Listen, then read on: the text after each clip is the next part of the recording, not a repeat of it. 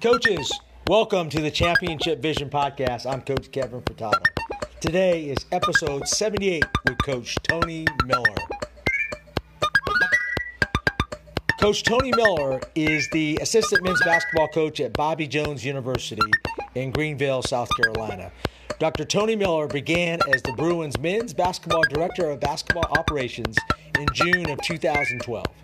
As a member of the coaching staff, his primary duties include player development, scheduling, game film analysis, and summer camps. During the summer, Miller is involved in the sport running Christian school basketball camps and coaching at Duke University basketball camp. He also participates at National Hoops Ministries basketball camp, serving as a camp coach.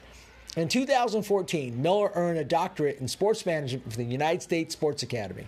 He also has 2 degrees from Bob Jones University, a bachelor's degree in health, fitness, and recreation, and a master's degree in secondary education.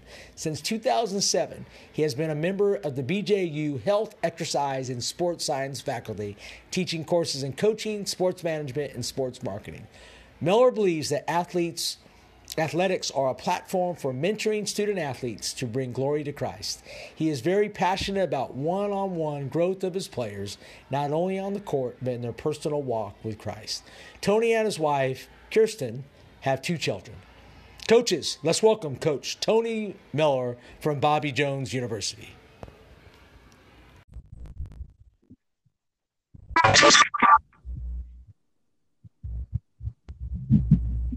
Hey, Coach, how are you? Coach Miller, can you hear me okay? Great. Hey, welcome to the podcast, man. It's a great honor having you on. Having me on. Matt Smith spoke very highly of. He says you got to get Tony Miller on, man. This guy is great, and I had an opportunity to listen to a couple of your podcasts, man. You're doing a great job. Hey, tell our audience a little bit about kind of where you're from, how you grew up with the game and so forth, and kind of lead us to what you're doing right now. I was born in Indiana, so I think basketball is kind of in my blood and has always been in my blood. We moved to Atlanta, and I kind of switched. The Braves were really big at the time down there, and so I actually switched to baseball and played baseball for a few years. But after the 1994 strike, I put down the baseball glove and the baseball bat and decided to pick up basketball again. And ever since that, it's kind of been where I've put all of my attention.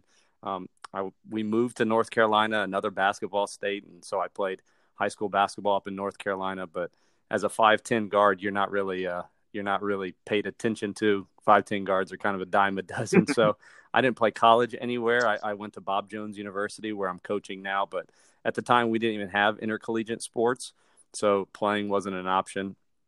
So when I graduated there in 2005, I really wanted to be an athletic director and a high school basketball coach.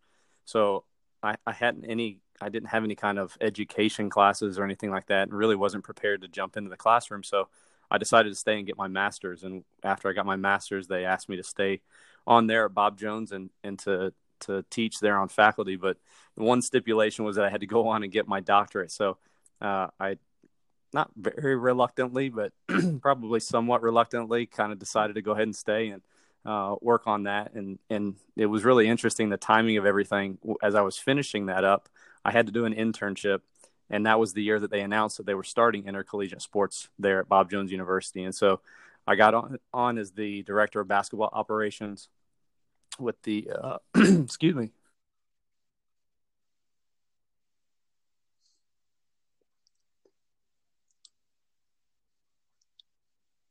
Into a volunteer assistance position. And 2 years ago, when they had a coaching staff change, the new head coach who came in was somebody who had been a friend of mine I had known for years. And so he asked me to stay on. And so I've been the assistant there for the last 2 years in a paid position. So it's been real interesting how things have worked together and kind of morphed, and how experiences have helped prepare me for the next stage. But really love what I'm doing right now. People ask me sometimes, do you want to be a head coach? I don't really want to be a head coach, just simply because I love the actual coaching and the non-administration stuff. So I really love where I'm at and what I'm doing. And so it's been a great ride so far.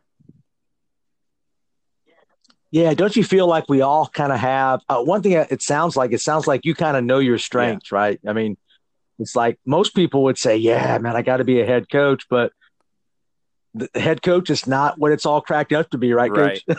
I mean, it's different types of pressures there. I Yeah. mean, So my full-time job, I'm paid as an assistant, but my full-time job is I'm still on faculty there at the university, and I'm a teacher at heart.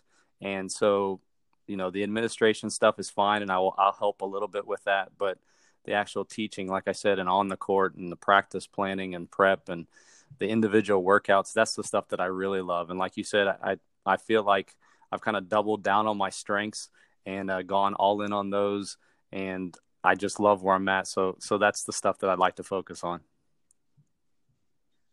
yeah, and I don't know how there's another coach that I spoke to. He actually I forgot coach's name offhand, but he coaches in Illinois at a small school, and he also, just like you, he's teaching and coaching. And it's like, how do you guys do that? Tell us, how do you be effective in both a teaching and a coaching role at that level, at the Yeah, college level? I think a lot of it just time management and discipline, things that other people had invested in me and shown me example wise. And growing up, my parents had us involved in a lot of things, but it was a lot of they were active in church and did things, so we did stuff there, but they were also school teachers. And so it wasn't always just busyness. It was actually doing things with people and for people, but it was a lot of time management. And it was always, people will always ask and talk about, well, I don't know how you have time for your family and for teaching and for coaching and I've kind of just morphed all of those things together. I don't know if that's always the best idea,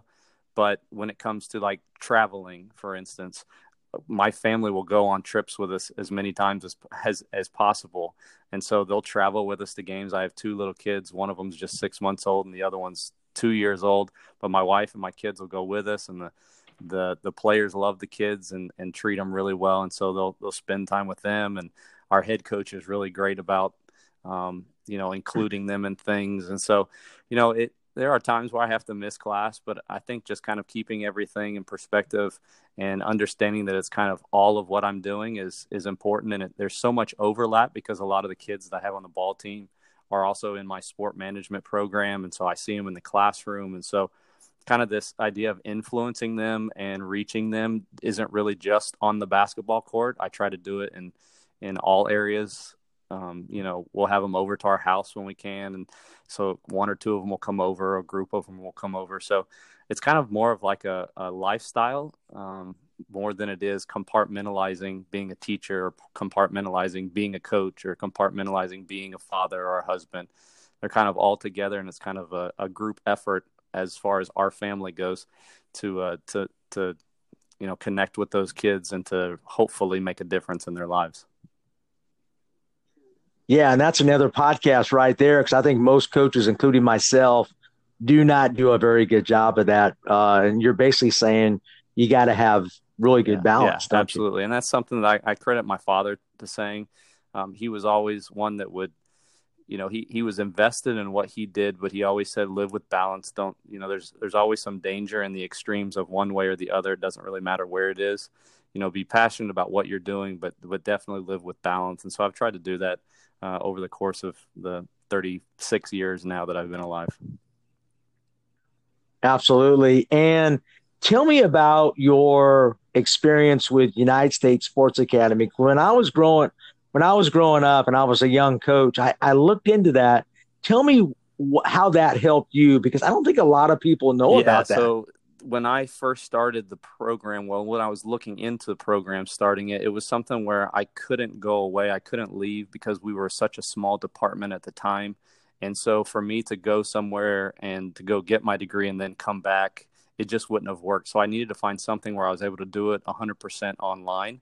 At the time, if you were doing 100% online, people were like, what kind of degree are you getting? Is it worth anything? And now, it seems like everybody is doing online. So it's kind of at the forefront of that. But it gave me the flexibility to be able to do it in my timing and when I needed to do it and how I wanted to do it. There was no start end dates. It was when you were ready to go, start when you finished the class. I remember getting one class done.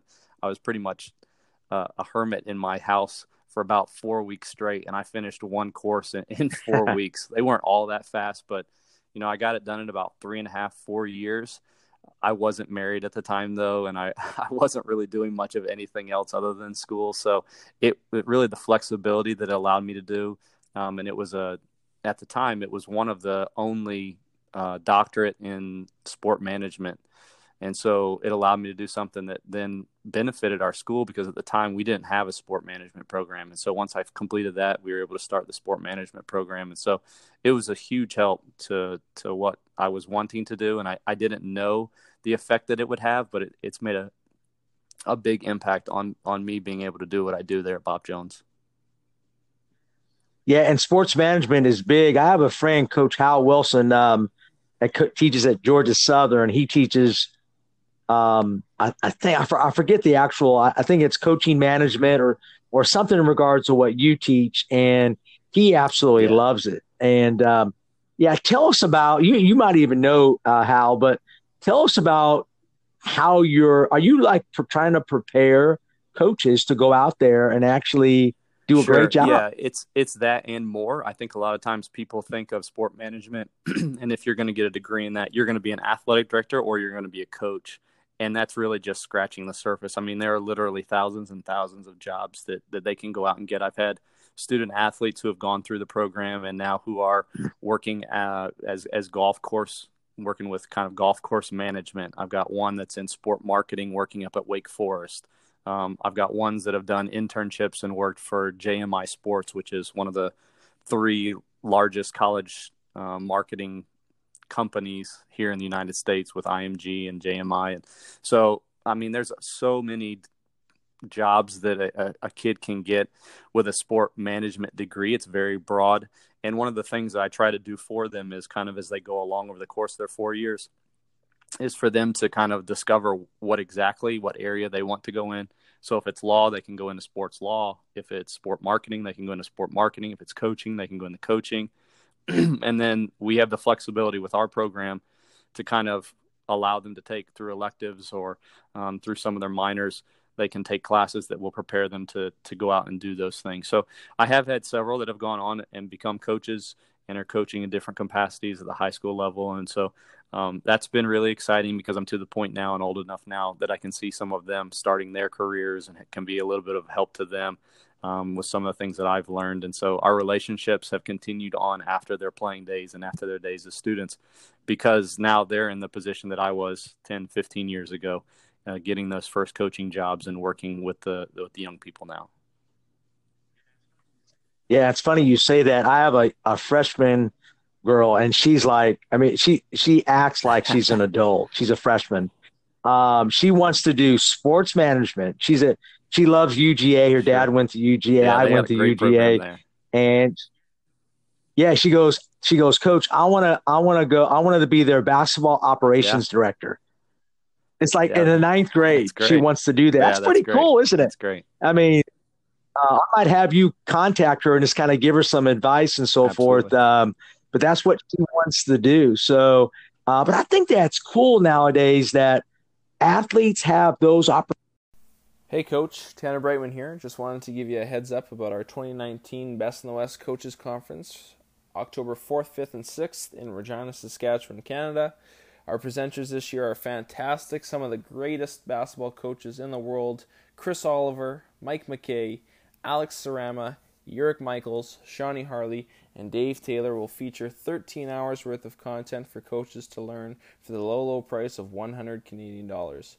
Coaches will get fed and will be given over $1,000 worth of discounts and giveaways.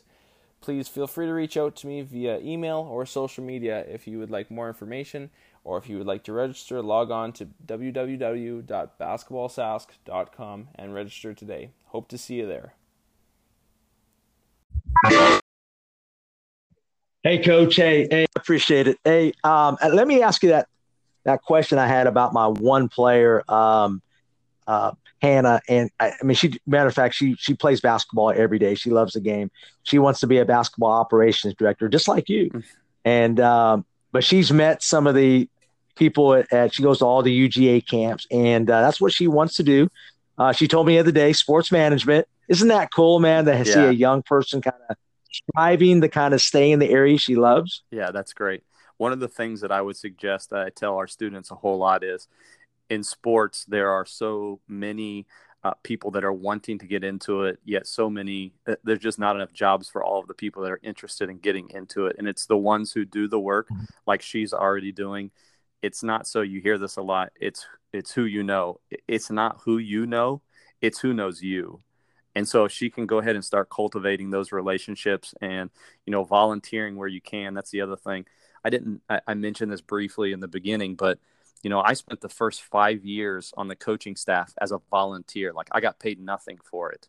Wow. And Yeah. there's a lot of kids nowadays that if you were to say you're going to work as an assistant, the first question they would ask is, if they already know where it's at, they would say, how much am I going to get paid? Or you're going to get paid nothing. They're like, Yeah. well, I don't really think that I can do that. I need to go find somewhere else. But that's how it works in the sporting industry, because there are so many people that are interested in getting into it, that if that's not the case with you, like, you're in a minority. And so if she can go ahead and volunteer, doing things now and getting involved in camps and, maybe getting paid little here these first few years, but along the way, though, when you're making those relationships and networking with people and not just collecting business cards, that's not networking, but like building relationships with people and they get to know you and they can vouch for you. You have no idea that this person can know this person. I mean, that's how I got on your podcast. Like, you knew somebody that I knew and they vouched for me, and then you put me on the show. And so that's just how it works in sports. And so if I could encourage young people to go out and start making those connections now, show your work ethic now, work hard, volunteer for things that nobody else wants to do. That's how you move up in sports. That's how you get known. That's how you get the job that you hope for, is putting in that work without expecting anything in return. Yeah, it's that people want to see your passion, right? You can't fake passion. Yeah. And if you're volunteering for 5 years, I mean, you're going to get hired somewhere because people said, man, this guy really loves what he does, right? Hey, tell me about your podcast, A Quick Time Out. I heard a couple podcasts. I love what you do. I'm a podcast junkie, probably just like you. You're doing some good stuff. Tell me why you're doing it. And what are you learning from your own podcast? I think probably the biggest thing that I'm getting out of it is just those relationships and learning and having conversations with people that I would love to learn from and have conversations with. And I figured if I was going to be able to have the opportunity to do this, it would be of benefit to other people to be able to hear those same conversations. Something kind of strange happens. It's not strange. I mean, if you're mature enough, you understand this, but something strange happens when you're about 30, 31, 32, 33. For me, I was in the job that I wanted to be in. I enjoyed what I was doing. I loved what I wanted to do. And so my pursuits were no longer like, I got to get the job that I want. I got to be where I want to do. This is what I'm going to do. And I'm constantly looking for myself, like the next thing. It was more of a change of focus. And once you start having kids, this changes as well. But like, what's my legacy going to be? Not what am I going to be remembered for, but what am I going to pass on to other people? And how can I benefit other people? And this was just another small way I felt like it would be something that would be a benefit to other people. Really, all I'm asking of people is for them to listen. And I'm not really expecting anything in return. But I want it to be something that is helpful for other coaches that they listen to.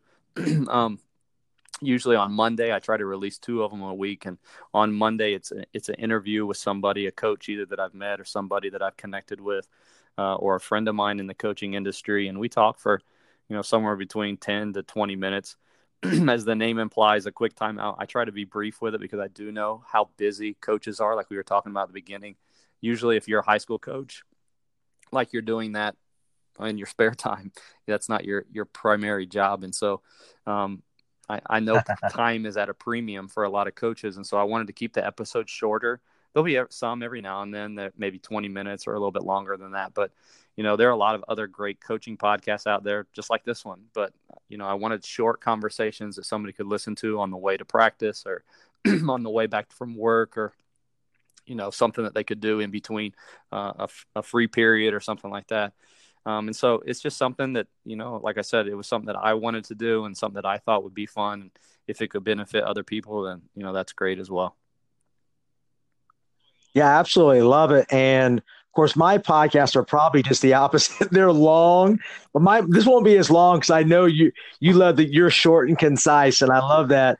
But I tell you what I love, and this is what I am looking to maybe add to my podcast. You don't mind me stealing some ideas from you, No, do you? absolutely not at all.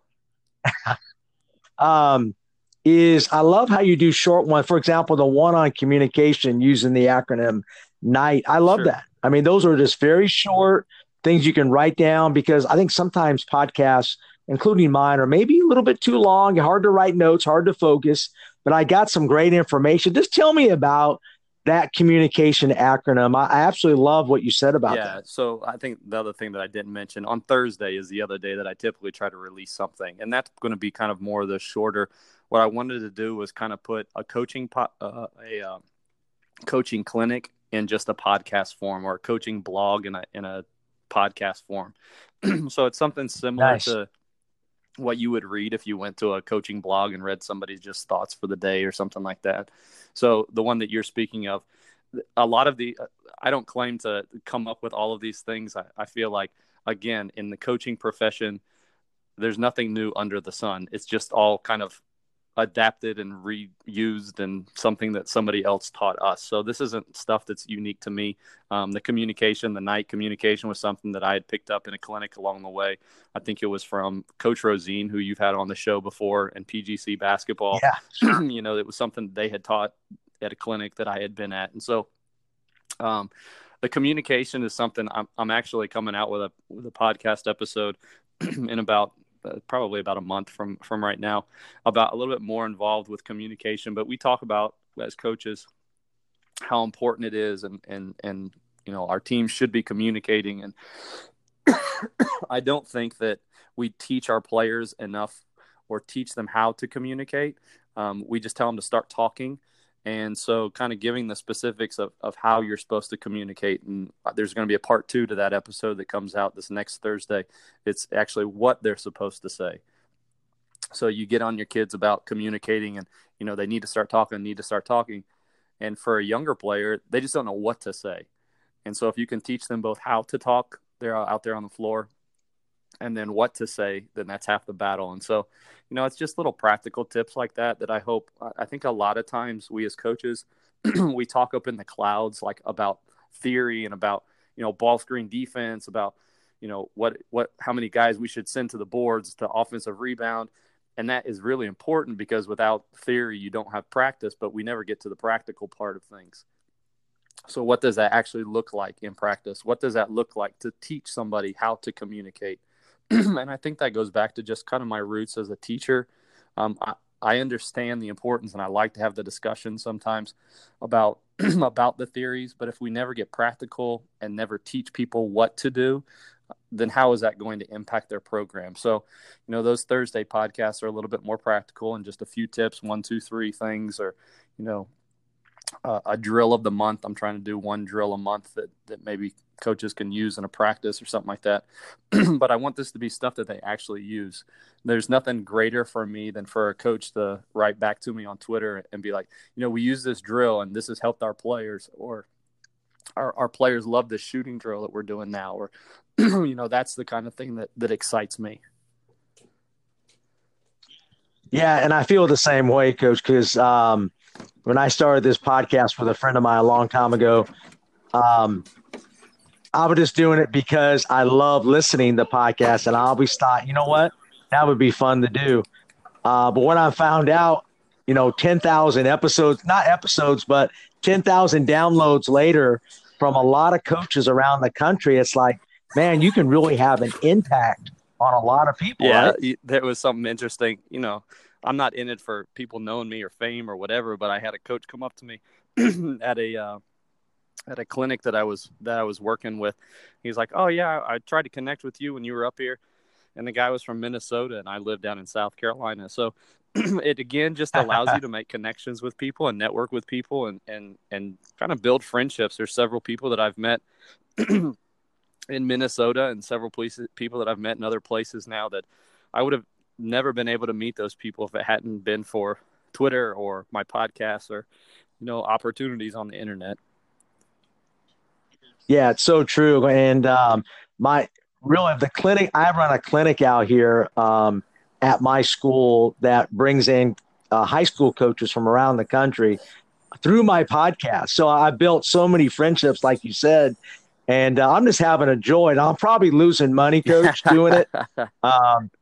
But I love it. My fiance right now is going, man, enough's enough. But I just love meeting guys like yourself, just kind of building those connections and so forth and learning.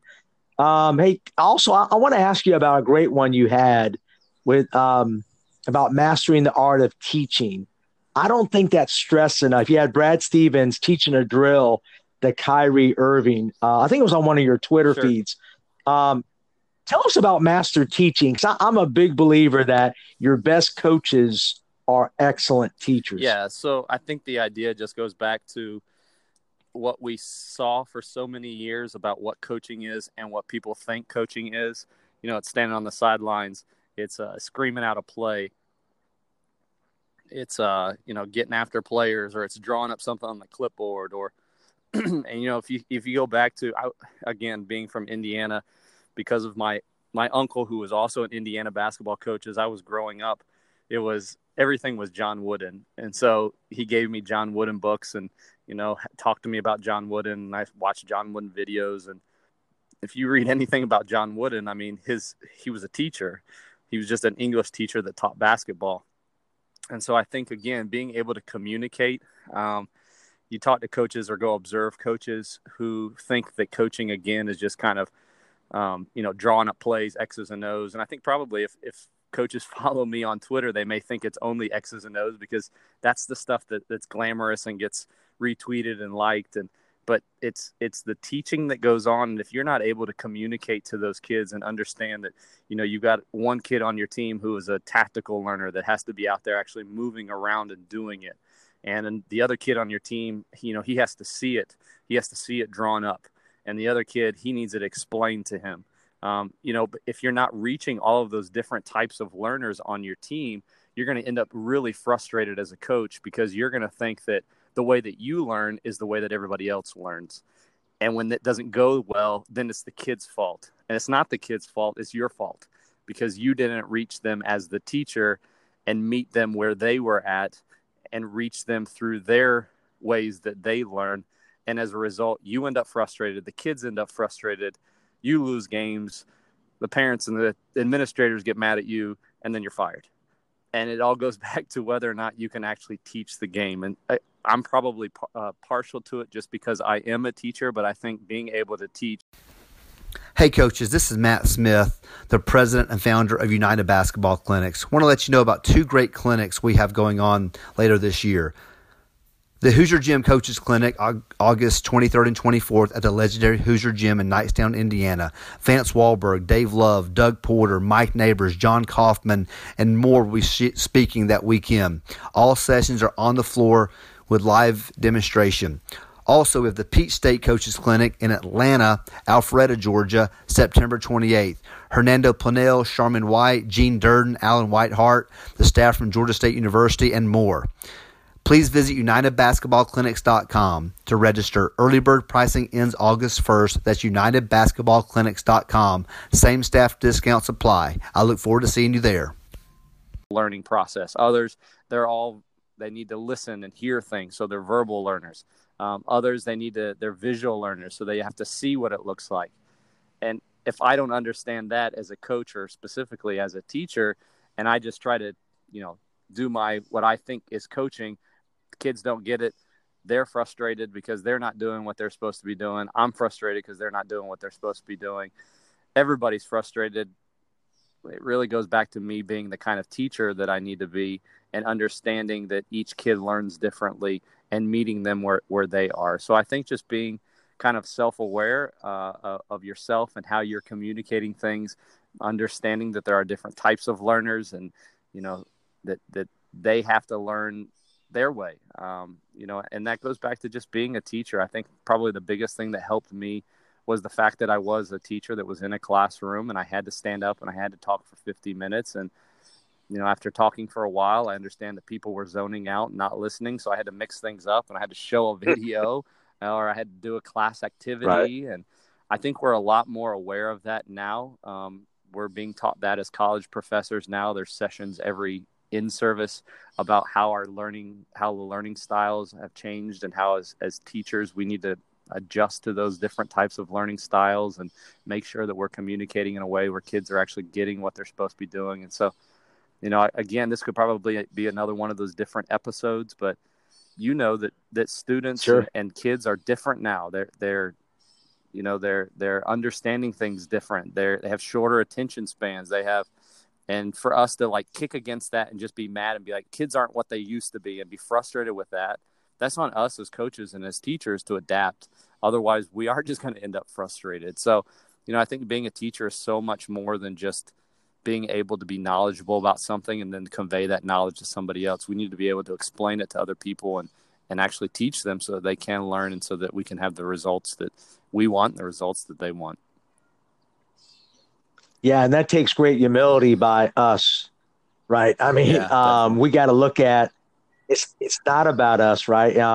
Don't you feel, Coach, that I think the best teachers are master observers, where they can see things and then they go and they teach. So I think sometimes coaches jump in on people, and that might not be the best way to teach, right? I think master observation, I think, is huge. So much of it, that goes back to your question to me about communication. Again, communication is not just talking. Communication is also listening. And based off what I'm listening to, then that's going to affect the things that I talk to the other people about. And hopefully then I'm able to communicate better. And so it's the same thing with the teaching. If you're not observing what are my kids not doing, or what are my players not understanding, and then adjust to that. This old school mindset of like, you just have to adjust to me. And if you don't get it, we're going to keep on moving on, and you're not going to be on the train anymore. That's foolish, in my opinion. And it shows a lack of, like you said, a lack of humility and ignorance to an extent. And I wouldn't want to play for somebody like that. So again, I'm thinking, and having kids again has changed a lot of this, how I treat my players, how I speak to them. If my kid were struggling, what would I want their coach to be communicating to them, or how would I want them be working with them? And that comes with self-awareness, like you said.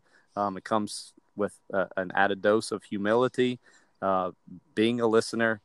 But, I've found, like you said, that the coaches who are a little bit more proud aren't the ones, they want people to adjust to them. And I just don't think that that's going to be very successful in this day and age.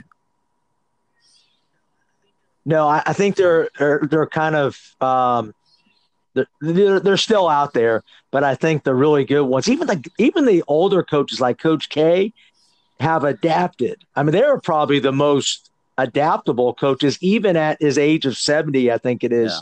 Yeah. It's amazing some of these. That's what I love about Coach K. Now, he's got great talent, but he has changed with the times and the kids, hasn't he? So I work for them. I don't know if you knew this, but I work for them in the summertime. I've for the last 6 years worked his camp up there in Durham during the summertime. And he talks freely about that, and how he's changed, and how the kids have changed, and how he's had to change to meet them where they're at and adjust to them. And, even through social media, he doesn't have a Twitter account per se. He has one out there, but not many people know what it is. And he observes the kids through that. And like you said, observation plays a huge part in what he does. And just how he talks to them and how he communicates with them has changed. And I think that shows, again, the great ones are able to adapt. They're not expecting everybody to adapt to them. And like I said before, it takes a level of humility, but also self-awareness. And, if you want to be successful, you have to be willing to change that way. Yeah, it's so true. Coach, I only have a few more questions and so forth. I'm not as quick as the quick time out, but I'm getting close. I'm more of a halftime. That's all right. So I can work on a half with you. Hey, talk to me a little bit about your system and your program at Bob Jones. Tell me about, because I might have some coaches out there saying, hey, I didn't know about Bob Jones University, and what kind of program do you have? what's some of what's your philosophy? What kind of system do you have? Tell us about it. The first question I it. usually get is, what level do you all play at? And we're actually currently in the process of moving into Division III. We're part of right now the NCCAA, which you probably, for instance, Emmanuel College, if your listeners are familiar with that, with Coach Rosine. They're dual affiliated, so they're part of the NCCAA, but they're also NCAA Division II.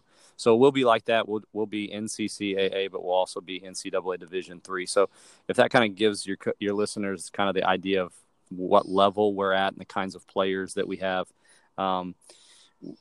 As far as offensive, defensive systems, the thing that has remained constant, our program is we're going into our 8th year. I told you we started intercollegiate sports just a few years ago. We're going into our 8th year, and the thing that has remained even through the coaching change has been kind of the defensive style, even though that's changed a little bit. We started out as a pack line team.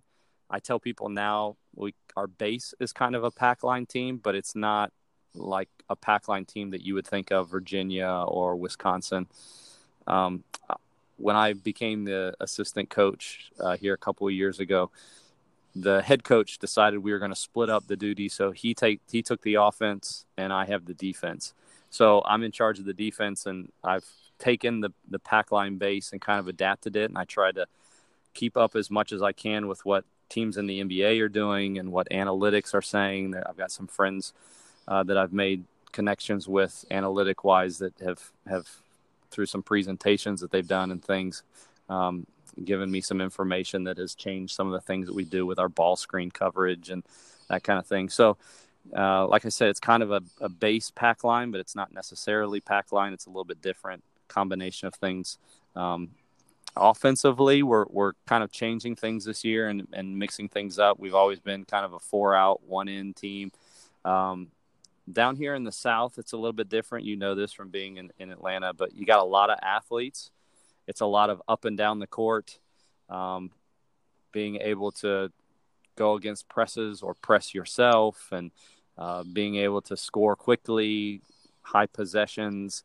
That's what a lot of the teams here in the South, in South Carolina and Atlanta and down in Florida, which is where we're primarily playing most of our games.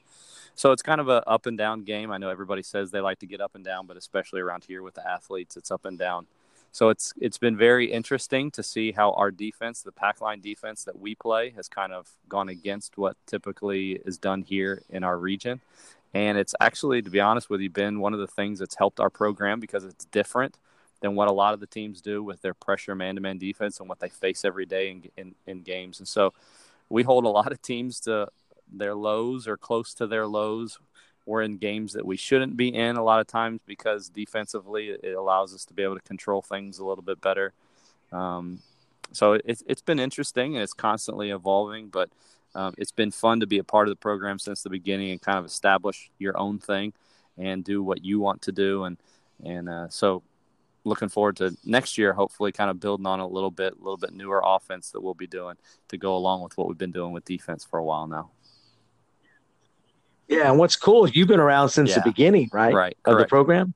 That's pretty cool, right there, Coach. It's been really neat just because, like I said, you get to be a part of what's been established, and can't really take any credit for any of the success, but being able to be a part of coaching different coaching staffs and do things a little bit different with the new coach than we did with the old coach, but still kind of the same core values that we've had since the beginning, and to have been a part of establishing those at the beginning has been really fun. Right. And it sounds like you guys are not, maybe don't have the athletes. That's what that everybody else has, but you try to beat people on efficiency and execution. Right. Correct? Yeah. If you looked at our team, I mean, my parents come to a lot of our games, and after some of the games, they'll say, "Oh man, we were watching warm-ups and we thought you guys were going to get absolutely killed." So we've been fortunate enough in our program's history, just the 8 years. I mean, we've beaten a Division I team. We've beaten a lot of Division II teams, high-level NAIA teams. And I think it goes to the credit of just our players buying into what we do and doing it well. And like you said, even though we're not the most athletic, player development has always been a huge part of our program. I know every coach says that player development is a big part of their program, but ours especially has been a huge part. And it's really not the credit of the coaches or myself. It's really the players. They've bought into things. They work really hard. I think they know that they're not the most athletic and the most talented, and that drives a lot of them. But they make up for it by working really, really hard. So I'm really proud of the guys that we have and the guys that we've had in our program over the. Huddle is the preferred video and analytics platform for over 6 million users and 150,000 teams worldwide. Huddle offers a complete performance platform, including the most powerful and flexible tools for video analysis with online tools, mobile and desktop apps, smart cameras, analysts, and more. For more information on Huddle, check out hudl.com or @Huddle on Twitter and Instagram. Tony, welcome back, man. Hey, what I was saying was the best coaches are at the high school and Division III level, and I would go to anybody on that because you guys have to really build players in your player development. So, hey, just give me one key thing you guys do in your player development before you go. Oh man, I think the trying to be at the forefront of things as far as not being stuck in our ways of how this is how we've always done it, and really reading up on and following coaches, listening to podcasts like this one of coaches, what they're doing, trying to incorporate decision making into our drills and into our games. I think probably being able to compete as much as possible has been key for us, because you don't have players that, like you said, are the most skilled or the most talented. They get in and work hard on their own. We give them things to do. But then when it comes time for practices, being able to actually compete as much as we can, whether that's in a full court setting or a half court setting. We have high IQ kids, whether or not they're high IQ basketball kids. Sometimes they are, sometimes they're not. But the IQ does transfer over, and they're able to grasp things over time. And so just, again, being teachable, being able to teach things to them so that they can grasp it, and the work that they put in, that has been big for us. Honestly, it's just the kids and them working hard. I'll just give you a quick example. This last year we ended up losing 8 guys from the time that the season, the week before the season started, or 2 weeks before the season started, until Christmas break. And so 2 of the players that we ended up in our starting lineup, we had told each of them they were going to be practice players for the entire year. And they ended up starting. And one of the kids who both of them did great, but one of them in particular was a freshman. And he worked hard on his own. He worked hard in the workouts. He worked hard in practice. And he ended up as an all-freshman region player. And it just goes to the credit. There is a reason why the cornerstone on John Wooden's pyramid of success was industriousness. There was hard work, is because there's nothing that can replace it. And if a kid is willing to work hard and works right, does the things that the coach is asking him to do, I don't think you cannot be successful. And so it really is on the players, and it is to their credit, the kids that we've had in our program, that they work hard. And I'm just really proud of the kind of kids that we have. Yeah, and I also believe that players will work hard for coaches they believe in and a system. And that's to you guys. That's to your credit. So congratulations on that, Coach. You guys are doing a great job with that. I appreciate it. Hey, my last question is if you had a chance to sit down to have dinner with a coach, who would it be? Oh, man. Live or dead? Live or dead. It would probably be John Wooden, just because of how much I have read about him. It's really actually interesting. The guy we just brought on, another assistant this last year, an older gentleman, great guy. But he had the opportunity several years ago to actually go to John Wooden's home and sit down and talk with him for a while and just listen to him. And I'm really jealous of that. But I think just being a teacher, I'm not John Wooden. I'll never be John Wooden, but I've always kind of wanted to emulate that a little bit about being a great teacher and being a great coach and trying new things. And, I think a lot of people forget when he first started winning championships, he didn't have the biggest and the fastest and the best. He had the shortest starting 5 in the championship history of the NCAA. And I think it was because he was such a great teacher that he was able to have success there when he first started winning the championship. So I think probably just sitting down and listening to his wisdom, and even though probably a lot of the things he would talk about are already in books, just hearing them from his own mouth, I think would be something that would be interesting. Yeah, and it's funny you say that because I have coaches on the podcast that actually did go and meet with them, and they said just that's just. I mean, they would never forget that. As a matter of fact, one of the coaches, I'm trying to remember his name. I did recently. He's 90 years old, and God, I don't know why I forgot it. But he said he sat in the back seat and John Wooden and his wife were driving their car, and John Wooden was quoting poetry to him. That's great. Isn't that awesome? That's a great vision right there. I can sense that. And he said it was the best car ride he ever had. Think about that. But Coach, thank you for coming on. I sure appreciate it.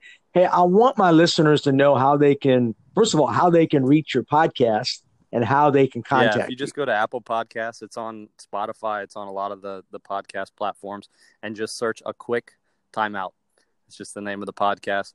You'll see there's just started a few months ago, so there's only about 30 episodes on there, but coaches from different levels, a lot of recently here, some of the guys from around the South Carolina, Tennessee area. Some you might know, some you may not know. Interviews, like I said before, are short, so you can listen to them in a car ride to school or to work or to church or whatever. So you can check it out there. And then you can follow me on Twitter. It's at Tony W. Miller. It's where I spend a lot of my time. And if you have Instagram, it's at coach.miller. So I would love to connect with a lot of you out there. And if I can be of help to anybody, I'm easy to reach there and more than willing to help and provide any kind of information they may have.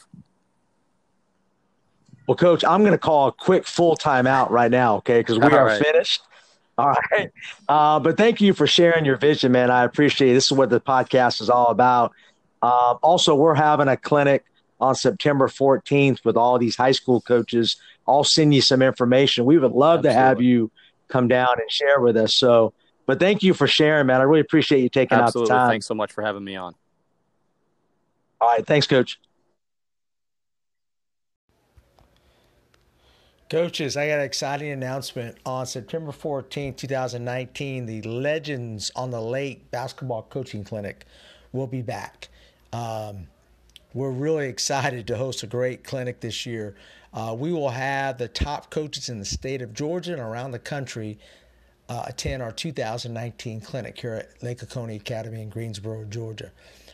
The clinic will go from 8 a.m. until 6 p.m. We feel like we are the most unique coaches clinic in the country, and that we will have a live demonstration team from Middle Georgia Prep School demonstrating all the on-court activities for the speakers. In addition, we'll have the best high school coaches from states like Georgia, Wisconsin, Alabama, Tennessee, Missouri, and New Jersey. We have speakers starting at 8 a.m., and we will have our last speaker at 3:45 p.m. We provide the coaches with a meal, snacks, shirt, everything they need in our beautiful new facility here at Lake Oconee Academy. You cannot go wrong. If you're interested in signing up for this clinic, I will give you a special deal. Please put a special code of Legends and you email me at furtadok57@gmail.com. I will give you a special discount if you come to our clinic. And also, I'll provide you any hotels that are close by the school. We're right off of I-20 here in Greensboro, Georgia. Looking forward to seeing all you coaches. Take care. Hey coaches, this is Nick Bartlett with Dr. Dish Basketball, and you're listening to the Championship Vision podcast with Coach Kevin Furtado. Make sure to check us out at drdishbasketball.com and on Twitter and Instagram at drdishbball for daily basketball drills, tips, inspiration, and how we've revolutionized the basketball shooting machine over here at Dr. Dish.